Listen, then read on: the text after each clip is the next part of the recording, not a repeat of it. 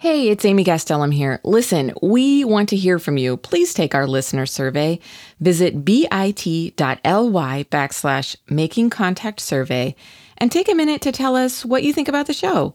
We want to know where you listen, why you listen, and what you want to hear more about. Also, you could win a $100 gift card to bookshop.org. Visit bit.ly/making contact survey to take the survey by October 23rd. Thanks a bunch. Making contact. Making contact.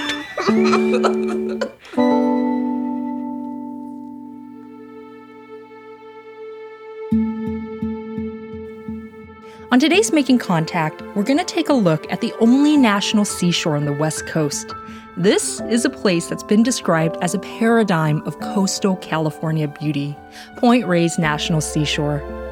A few years ago, the National Park Service reviewed its general management plan for the first time in nearly 3 decades, and that sparked a fierce debate around the plight of the Tule elk. Environmentalists said the elk were dying because they were fenced in to protect cattle ranches inside the park.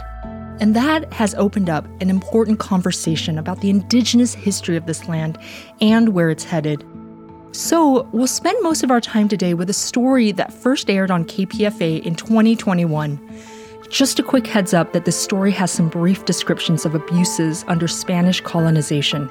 Here's reporter Sam Anderson.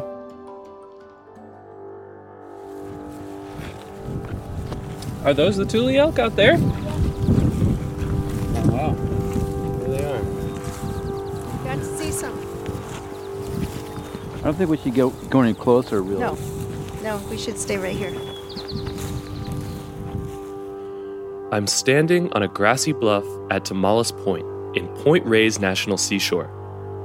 It's a sunny July day, and I can see the waves of the Pacific Ocean from where I'm standing.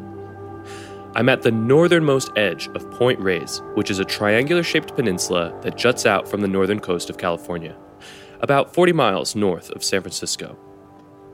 It's run by the National Park Service. This is one of the most popular tourist destinations in the area. Winding roads, dramatic sweeping beaches, and wild animals like elephant seals, bobcats, and the famous Tule elk. Today, I'm here with investigative journalist Peter Byrne and Teresa Harlan, an indigenous woman adopted by a Coast Miwok family, who are descended from the original inhabitants of this land. And we've just spotted a herd of Tule elk. I'm watching the fog roll gently across the landscape, and there are these rolling hills dotted with wildflowers and different types of grasses and brush, and 12 elk in the distance, grazing. And right beyond them is the Pacific Ocean. If you've never seen them before, Tule elk are majestic.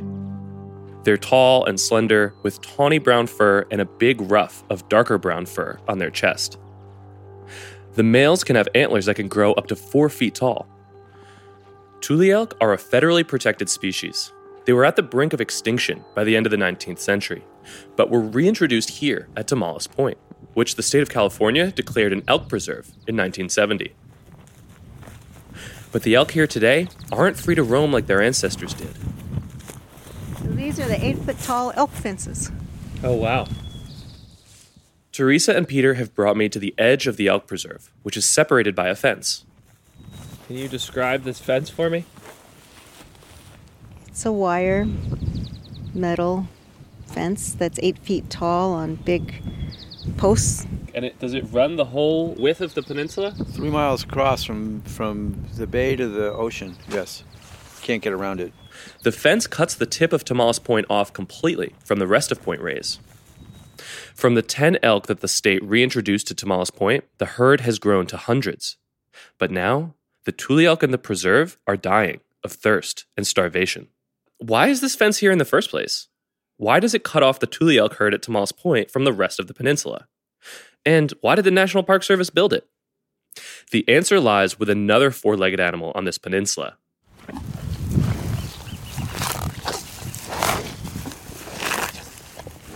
The cows. At any given time, there's several thousand of them roaming the pastures across Point Reyes. They're here to supply the 24 beef and dairy ranches that operate in the national park. The land is owned by the federal government, and the Park Service issues reservations or special use permits to the ranchers.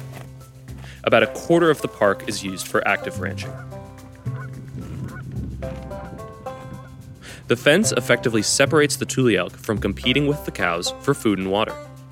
And as a result, it benefits the ranching operations in the park.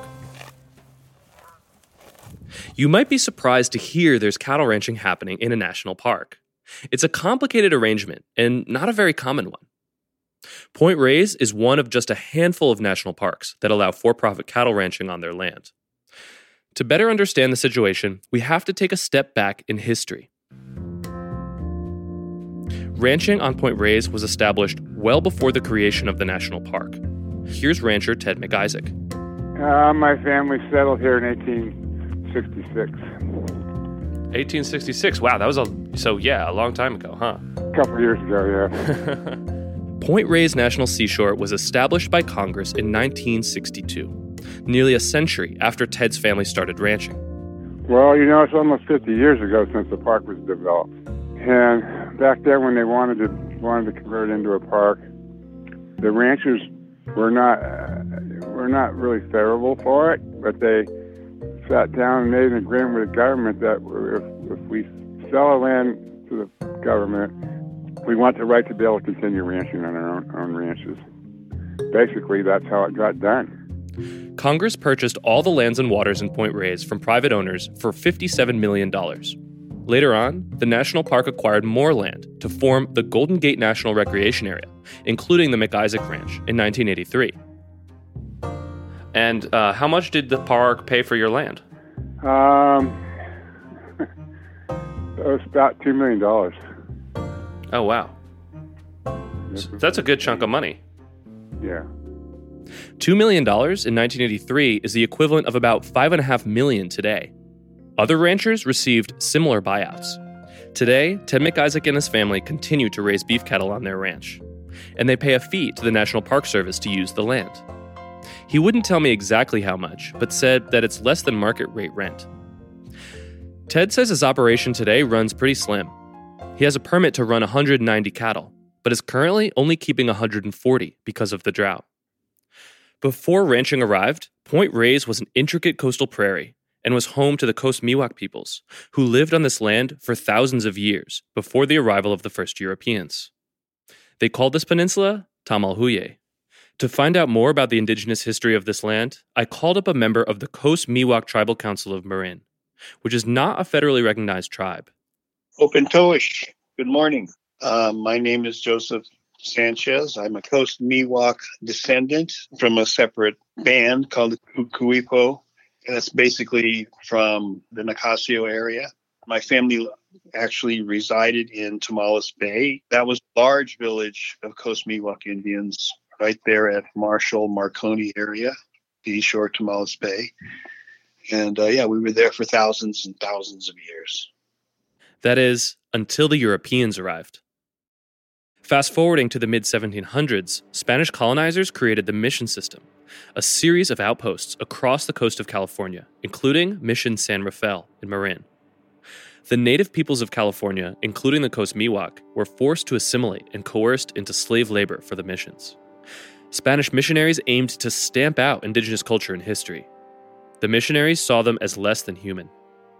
Joe Sanchez reads me a passage from the book A Cross of Thorns by historian Elias Castillo, writing about Junipero Serra, the priest who was in charge of the missions at that time. Serra wrote, quote, "In the midst of all our little troubles, the spiritual side of the missions is developing most happily.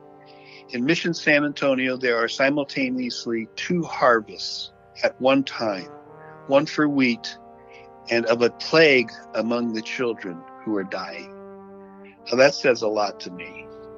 Whoa, wait, so just a pause there. There's 2 harvests, one for wheat and one of a plague. Why would he call that a harvest? Because they were baptized and those children are going to heaven. Whoa. Very dark. But that's Sarah, who was a saint. In fact, the population of native peoples living in the missions declined from 87,000 to 4,000 in just over 30 years. Sarah was declared a saint by the Catholic Church in 2015. Yet, during his life, he actively encouraged the brutalization and dehumanization of the native peoples in California. Statues of him were erected and then toppled in recent years by anti-racist activists. The abuses that took place during the mission period happened all along the coast, including right here in Marin County. And this history is the backdrop to ranching on Point Reyes, because it was the Spanish mission at San Rafael and the friars who managed it who introduced cattle to the peninsula for the very first time in the early 1800s. As California became part of the United States, conditions for indigenous people only got worse. The mid-1800s, a time when the Point Reyes dairy industry was booming, was one of the darkest chapters yet for Native Americans. In California, private militias were formed to hunt and exterminate entire indigenous villages. These militias were then paid by the California government. The monies they received for doing so was more than the money they would make doing their normal labor or whatever it was they were involved in. Mm-hmm. So murder became a profitable industry. Exactly.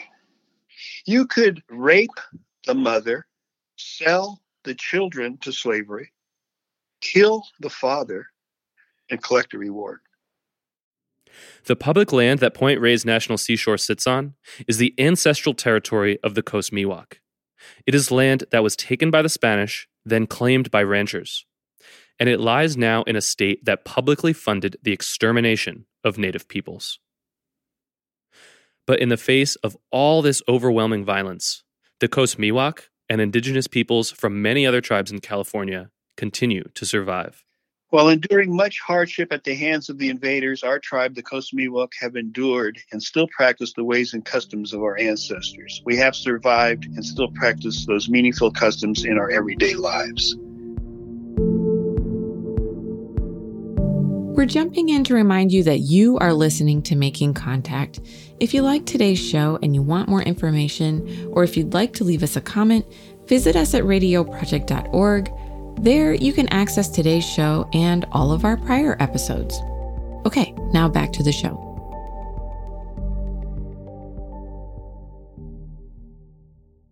To bring things back full circle, the rise of ranching at Point Reyes happened at the same time the settlers were hunting the tule elk to near extinction. Native people, our cosmologies and our epistemologies are about how we are related to the elk. This is Teresa Harlan, who we heard at the beginning of the story. Teresa's adopted mother is Coast Miwok. Her ancestors are the original inhabitants of Point Reyes, and they have traditionally had a close relationship with the tule elk. We're related to all animals, plants, and things. So these elk are our relatives. Me as a Native person, I have to say that they are my relatives out there. And that's one of my concerns for the elk out here, is that they're brought here and yet they cannot move about to have a healthy environment or foods, and they cannot live a sustainable life. For Teresa, the elk represent her family's roots in this place, roots that continue to bring her back to Point Reyes. Her mother's family home is on Laird's Landing, or as she calls it, Felix Cove. I met Teresa at the park to visit her ancestral home. The path to the cove winds down from a grassy hilltop. As we walk, the landscape becomes greener. The trees grow taller, and the branches extend over our heads, enveloping us into the forest. The Coast Miwok may have walked this same path for centuries, or even millennia. So all of this was occupied. Marshall Beach, Laird's Landing that we're calling Felix Cove, all of that. All of this whole area, just everywhere we've been today. You know, Right. The people have walked, lived their lives, hunted, fished, played, sang, mourned, shared meals, lived their lives. Mm-hmm. When I walk down this road, I always think about my mom. This is her little play yard, her walk to school, or walk home, or, if they wanted to go out and do other things like berry picking. This is likely the road she took. Teresa says her ancestors returned here in the early 1800s after surviving the displacement of the mission system. So it goes way, way, way back before ranchers, sometime after Spanish missions. And so this is their home.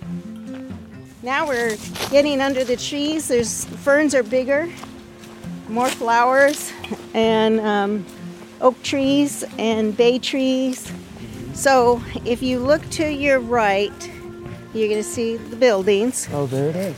And so you see the house, and you see a little cabin behind the house, and now you can see the shed under the trees. Tucked away under the oak and eucalyptus trees is a small house made from wooden planks with just 2 rooms and a front porch. Beyond the house is Tomales Bay. The waves gently lap against the shore, and you can see the town of Marshall across the bay where Teresa's mom was born.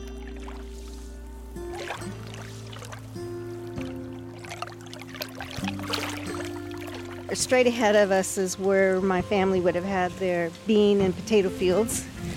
And then my grandpa would till this area here and plant the vegetable garden, tomatoes and string beans. And then he built a little barn that no longer exists in a little corral, and that's where the dairy cow. Wow. And they'd keep a hog once in a while for meat. And then there was chickens, ducks running around, chicken coops. So all of this that you see would have been tended. All of this would have been managed. Today, the cove is overgrown and wild. The house is still standing, though the inside is dilapidated. There's graffiti written on one of the walls. A shed nearby is falling apart. Teresa reminisces about what life would have been like for her mom and grandparents here. So what you would see is porch steps that are not here. You would see a laundry line. You might find my grandmother sitting on the porch processing some vegetables from the garden, or maybe cleaning oysters. You would see the corral and the milk cow over here. You'd see my grandfather walking around, maybe repairing or fixing something. So the house would be filled with voices and people laughing and talking.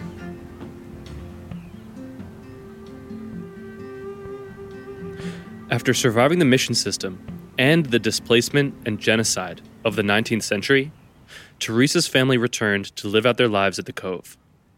But unfortunately, they would once more be forced off the land. Well, my grandmother, Bertha, she died in 1949. And at the time, K Ranch was owned by Turney and Lundgrens. And shortly, a few years after my grandmother died, my Uncle Vic, who lived here with my grandfather, they were served eviction papers. Those eviction papers were served by Sales Turney and James Lundgren, 2 successful dairy farmers who claimed to own the land. Teresa's uncle, Victor Sousa, was the last Coast Miwok person to live on the 12-acre site of K Ranch, which included the land where Teresa's ancestors built their home. Victor brought the matter to court. If he could prove his family had lived on that property since the 1800s, he could make a successful squatter's rights claim to keep the land. The ties to the family go back to the early 1800s. And so he had oral testimony. At the time, the district attorney for Marin County, William Wysick, took the case as a pro bono case and represented my uncle, and he did a lot of research and collected oral testimony that our family lived here when San Francisco was known as Yerba Buena and a forest. In fact, the Turney versus Sousa case was fought all the way up to the California Supreme Court. But the odds were stacked against Victor from the start. So, unfortunately, oral testimony wasn't allowed and considered inadmissible. My uncle did not have a record of tax payments or tax records.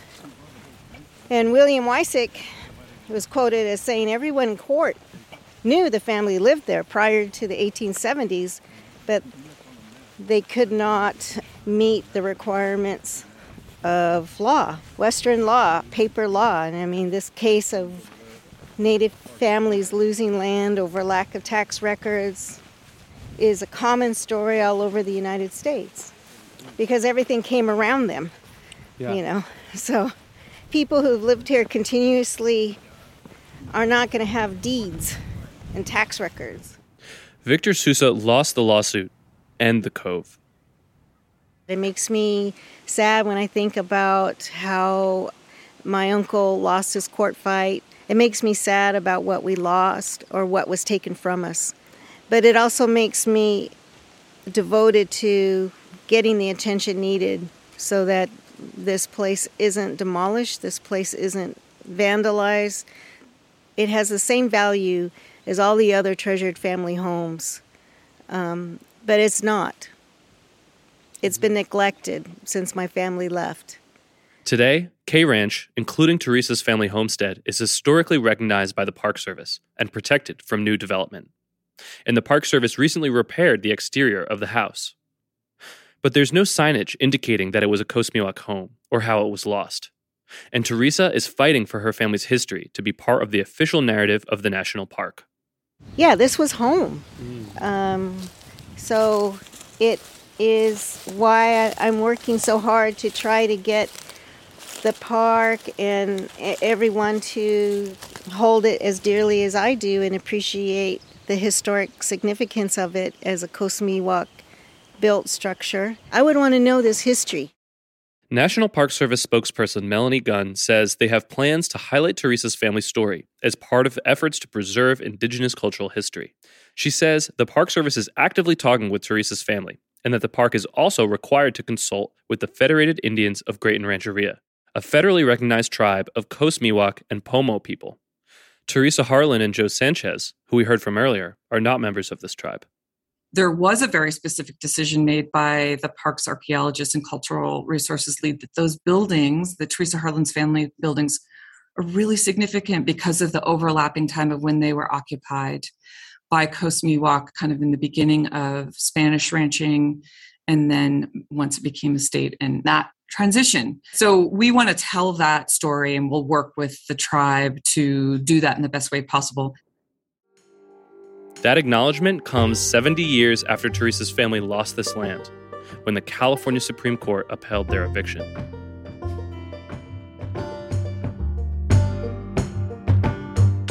When I began reporting this story, I wanted to find out who gets to control the land at Point Reyes, who gets to profit, and at what cost does that profit come to the environment.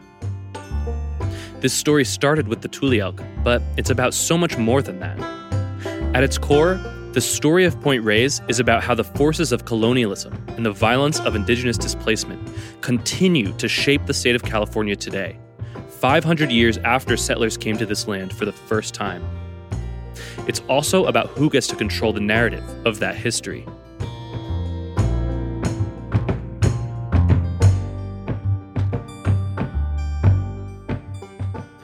Wherever there is a fight over the use of public land in this country, that fight has its roots in colonialism. Because before public land became public, there were people who lived on this land. Even after the horrors of genocide and displacement, Indigenous peoples are still here, fighting for the chance to shape the future of the same land that was taken from them generations ago.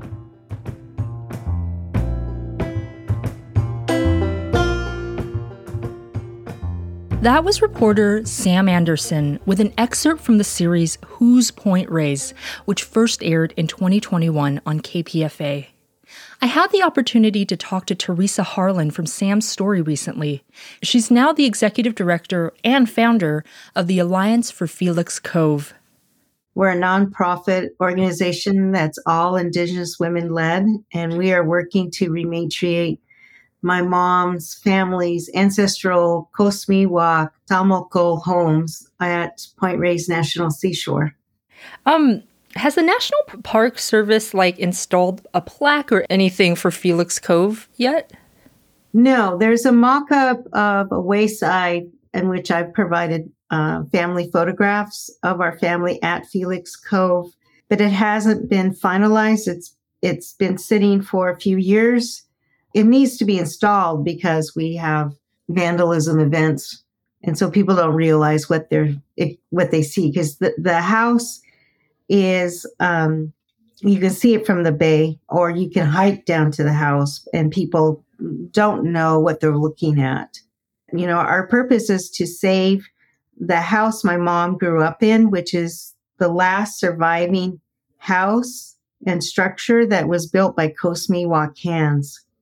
And without our work and our call for its protection and our work to rematriate it, it could easily decay, or park policy is to demolition. In fact, the National Park Service tried to demolish it in prior years, but I have the assurance from the current superintendent that he will not allow the demolition of the house.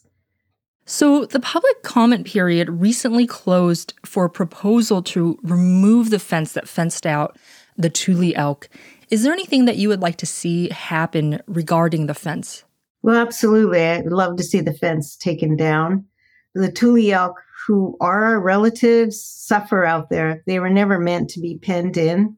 I think there seems to be a trend now in which national parks are turning around and facing that history in their way, reaching out to indigenous communities, and for governmental agencies to do something like that. That is an incredible shift, but it's built from community action. It's built from the stories being shared. So it's years and years and years of work that folks have been doing way before I came on, that have led and contributed to this place that we're at now, where the Tule elk hopefully will be released from confinement. Can you speak about why, these issues around the rematriation of Felix Cove, especially in the context of your family's history there, and also shifting the narrative around, whose history gets to be told when we talk about these lands? Can you talk about why these are important? Absolutely. This work is important because, one, first and foremost, it provides a way that gives recognition and significance to my mother's life, the lives of her ancestors, that they existed, that they were actually, that they came from a long line of people who lived sustainably and lived in relationship with the land, water, plants, and animals, and that they made it all the way through 3 waves of colonization, from the Spanish missions to the Mexican ranchos and the American ranches. And they carved out a life for themselves in their ancestral homelands. My mother would always say they were pocketbook poor, but rich with food. They could, if they wanted fish, they would just go out and fish. There was deer, abalone, oysters and clams, and, abundance. And that also there was just an extreme injustice that occurred at Point Reyes, meaning that Coast Miwok Talmoko people were driven off their homelands. At first, they're driven to the edges of the margins of their homelands. And then, at the whim of a colonial settler rancher, they're expelled. It's important for folks to know the real history and not just a carve out. Well, Teresa, thank you so much for taking the time to chat with me today on Making Contact. It's really been a pleasure. Thank you. And that does it for today's show. I'm Lucy Kang. Thanks for listening to Making Contact.